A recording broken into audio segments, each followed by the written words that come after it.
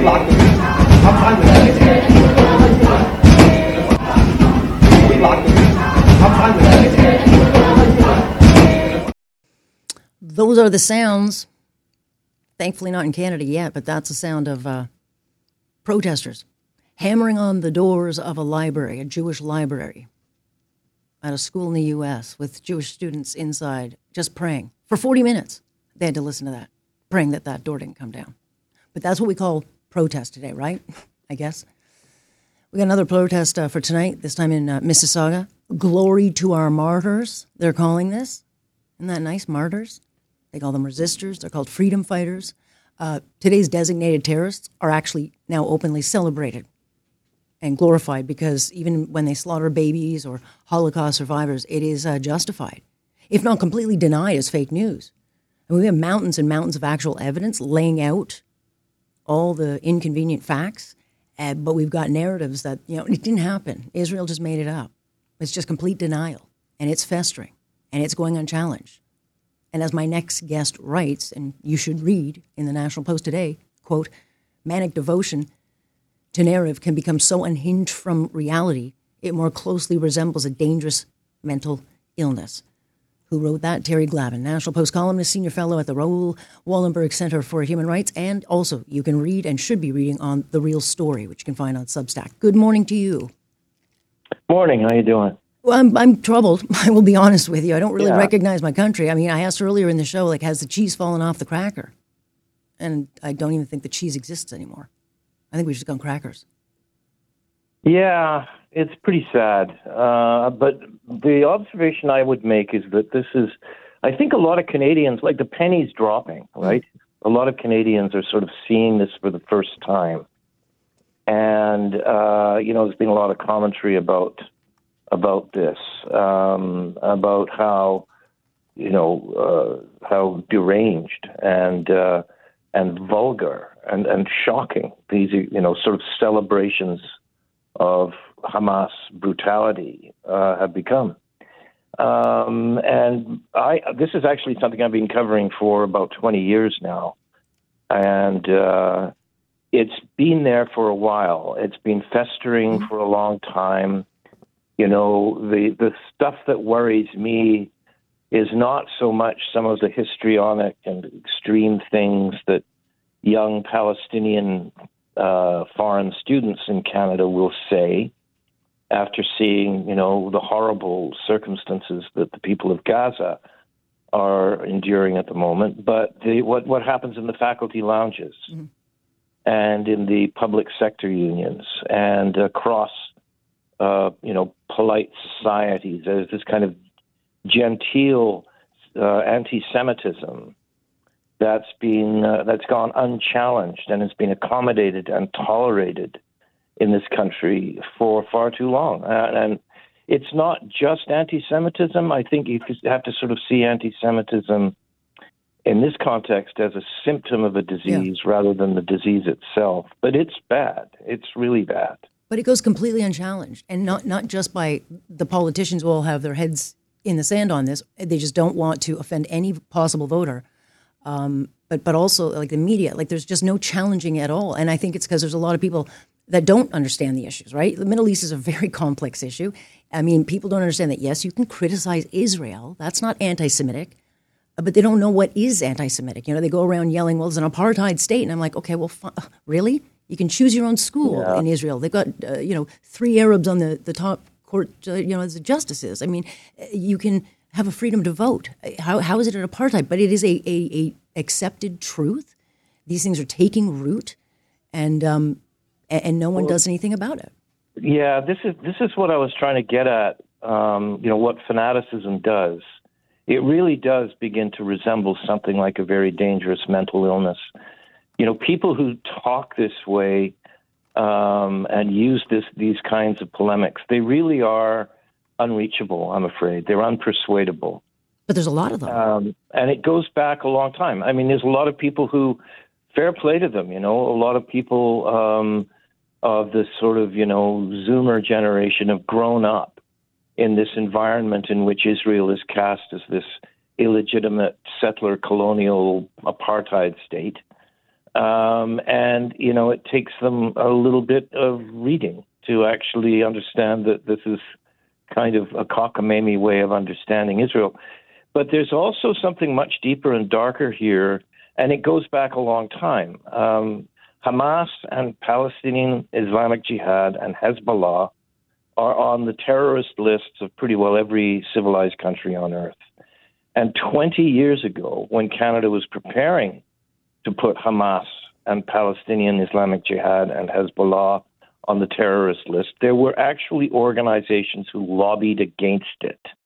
And they're still out there, Canada-Palestine Association, the International Solidarity Movement in Vancouver, No One is Illegal, the Stop War Coalition, if you don't mind. They'd already opposed banning the Popular Front for the Liberation of Palestine. That was a group that was best known probably for, the raid on Entebbe. And also they opposed the banning of the Palestine Liberation Front, probably best known for the hijacking of the cruise ship Achille Lauro. These are fascists. These are fascists. They're in fact, Hamas is the Palestinian wing of the Egyptian Muslim Brotherhood. The Egyptian Muslim Brotherhood was most lavishly subsidized by the Third Reich in the 1940s. Ismail Haniyeh, the grand wazoo of Hamas, who lives in luxury in Qatar, is the direct heir and successor of the former Mufti of Jerusalem, Hajj al-Husseini, who was Hitler's most valued ally in the Arab world. They're fascists. And the PFLP is the same thing. They had their birth in funding from a Swiss Nazi who funded Adolf Eichmann's defense in Israel and funded the defense of the Butcher of Lyon. They are Nazis. And so we have all of these alleged, peace groups and anti-war groups in Canada who have been for 20 years actively supporting Nazis and theocratic fascists. And I think people are beginning now to sort of wake up to this, and it's a shock to a lot of people. Yeah, well, it's not to the Jews, it's not. But, in Germany, France, UK, all pushing back. They've got big problems, but just not accepting it right now at all. In fact, some of those countries are saying, look, if you're here on a visa, any kind of visa, if you're not a citizen, you're out. We're not going to accept this kind of stuff. In 2015, as you know, Stephen Harper wanted to make glorifying terror and these kinds of things that we see or flying a Hamas flag illegal. That, of course, got into a wedge issue of racism. But I don't know how you put the toothpaste back in this tube. Yeah. I don't know how you do it. It's a hard one. Well, it's a hard one.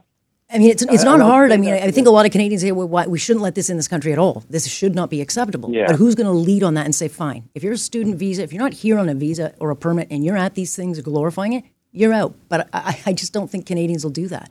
And it could be very well much to our detriment, or is to our detriment. The difficulty is, where do you deport these people? I think the most vocal and best organized, most comfortable, the wealthiest advocates and proponents of this notion of Hamas being some sort of national liberation movement are well-heeled white Canadians. What do you do? What do you do with them? Well, I can think of a few things, but I just think, don't fund them, don't give them money. If your union's out there is toting this stuff, no member should have to pay for it. And if your university union is spouting this stuff off, then university should be cut off of taxpayer dollars, Jewish donations, whatever. But again, this has to be stopped. It's a tough one. I admit, I'm kind of I'm a journalist, so I'm kind of a free speech guy. And I would very, very, very much worry what a law prohibiting the glorification of terrorism, how that law would be constructed and prosecuted under this particular government. Or any government with our charter, yeah. Well, it's difficult, particularly this government, the problematization of terrorism. My gosh, God knows, you probably wouldn't be able to sing Irish rebel songs at the pub on St. Patrick's Day. Yeah. But it is a tough one, and it is curious. Canada's one of the few jurisdictions in the world where it's, you have everybody, and they're trying to be nice, I guess. You got Pierre Poilievre, Jagmeet Singh, Trudeau, all saying, there is no place in Canada for the glorification of terrorism. Canada's one of the few places in the world where it's actually legal. Yeah. To do it, Yeah. And nothing will happen. So it's tough, but I really think we do need to start looking at this seriously and not in the context of what we imagine diaspora politics to be, because a lot of that is actually, a politician walks into a room, it's some kind of an ethnic group, he looks for the most powerful person in that room and courts that person and that constituency. And often that person and that constituency does not enjoy the support of the ethnic constituency whose votes you're hoping to get. So, I think we saw this in 2015 and 2019, that there's no such thing as the Arab vote in Canada. Yeah. You have Syrian Arabs who are as sort of pro-Western and Israel-friendly as anyone in the Arab world. And we are so fortunate to have those refugees come to Canada. But the thing that really worries me is, like, you can kind of understand, or you can get your head around the idea that if you live in Gaza and, an Israeli, the Israelis have targeted a Hamas, some infrastructure, a missile launching site, and the blast radius is a bit bigger than it was supposed to have been, and your family gets killed, you'll say all kinds of crazy things. You'll be, bent out of shape. Mm. How do you explain Fred Hahn, the vice president to the QP? How do you explain that, what's her name, Harsha Walia in Vancouver giving a speech, talking about how beautiful the Hamas terrorists were, their love of freedom.